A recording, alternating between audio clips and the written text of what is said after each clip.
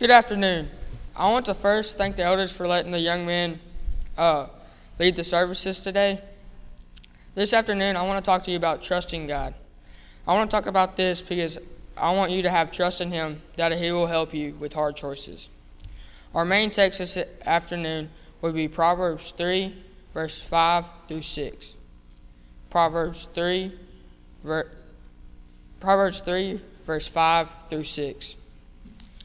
And it says, "Trust in the Lord with all your heart, and lean not on your own understanding. In all your ways acknowledge Him, and He shall direct you in your path." We'll be looking at three main points. Full dependence on God, don't rely on yourself, and allowing God to be your pilot. The first point this afternoon will be full dependence on God. What is full dependence on God? Full dependence on God is letting God take full control of your life. It's like when the Cookie Monster is eating a cookie, he wants the whole cookie, not just half of the cookie. God wants all of your life. Will you please turn to Genesis 22, verse 2. Genesis 22, verse 2. And it says, "Then he said, Take your son, your only son Isaac, whom you love, and go to the land of Moriah, and offer him there as a burnt offering on one of the mountains of which I shall tell you." In verse 2, God wants to test Abraham's trust by telling him to offer his son up as an offering to Him.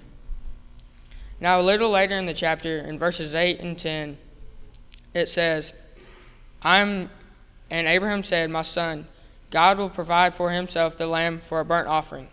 So the two of them went together. Then they came to the place of which God had told him. And Abraham built an altar there and placed the wood in order. Then he bound Isaac his son and laid him on the altar upon the wood. And Abraham stretched out his hand and took the knife to slay his son. Abraham showed his trust and full dependence in God by willingly offering his son up as an offering. Now we look at Hebrews 11, verse 17 through 19. Hebrews 11, verse 17 through 19.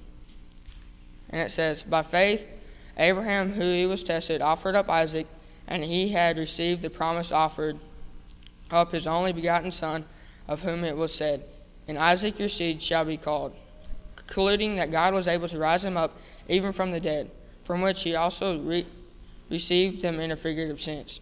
This verse shows that Abraham put full dependence in God. He trusted God so much that he would kill his only son for God, and he knew that Isaac would be safe. Now we look at Galatians 3, verse 6 through 9. Galatians 3, verse 6 through 9. And it says, "Just as Abraham believed God, it was accounted to him for righteousness. Therefore now know that all those who are of faith are sons of Abraham. And the scripture, foreseeing that God would justify the Gentiles by faith, preached the gospel to Abraham beforehand, saying, In you all nations shall be blessed. So those who are of faith are blessed with believing Abraham." Abraham put full dependence in God.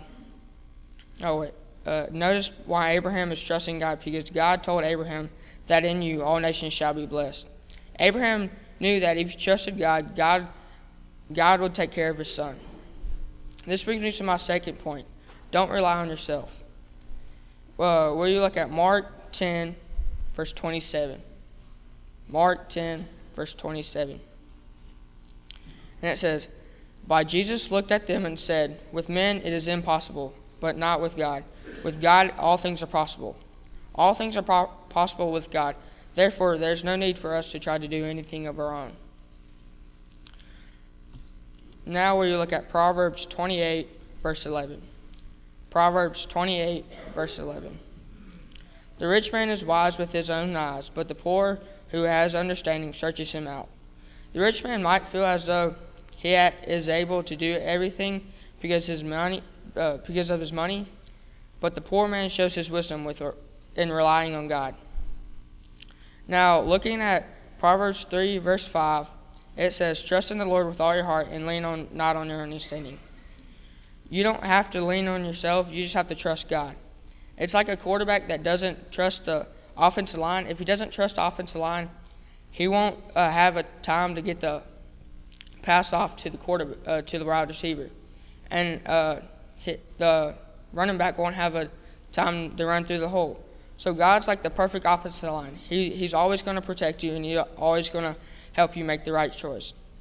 This brings me to my third point, allowing God to be our pilot. If you look at Proverbs 3, verse 6, it says,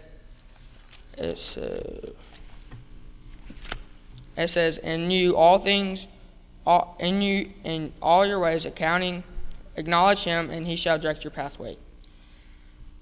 So that shows that He will direct you in the right direction. If you look at John 14, verse 6, it says, Jesus said to him, I am the way, the truth, and the life. No one cometh to the Father except through me. God is everything. He wants us to see Him. Therefore, we must follow God's word, and let the Bible lead in our lives. If you look at Romans 8, verse 28, it says, and we know that all things work together for good to those who love God, to those who are called according to His purpose. Things always work out well if we love God and obey Him, because in the end it leads us to heaven. And my last verse today will be Psalms 119, 105. 119, verse 105. Your word is a lamp to my feet and a light to my pathway. Trust in God with all your heart, and He will lead you in the right direction. God is our pilot because He leads us by His word. In conclusion, we look over the sermon and how we can trust God. We must trust God by putting full dependence in Him. We must trust God by not relying on ourselves but believing in Him. And we must trust God by allowing Him to pilot our lives through the Bible.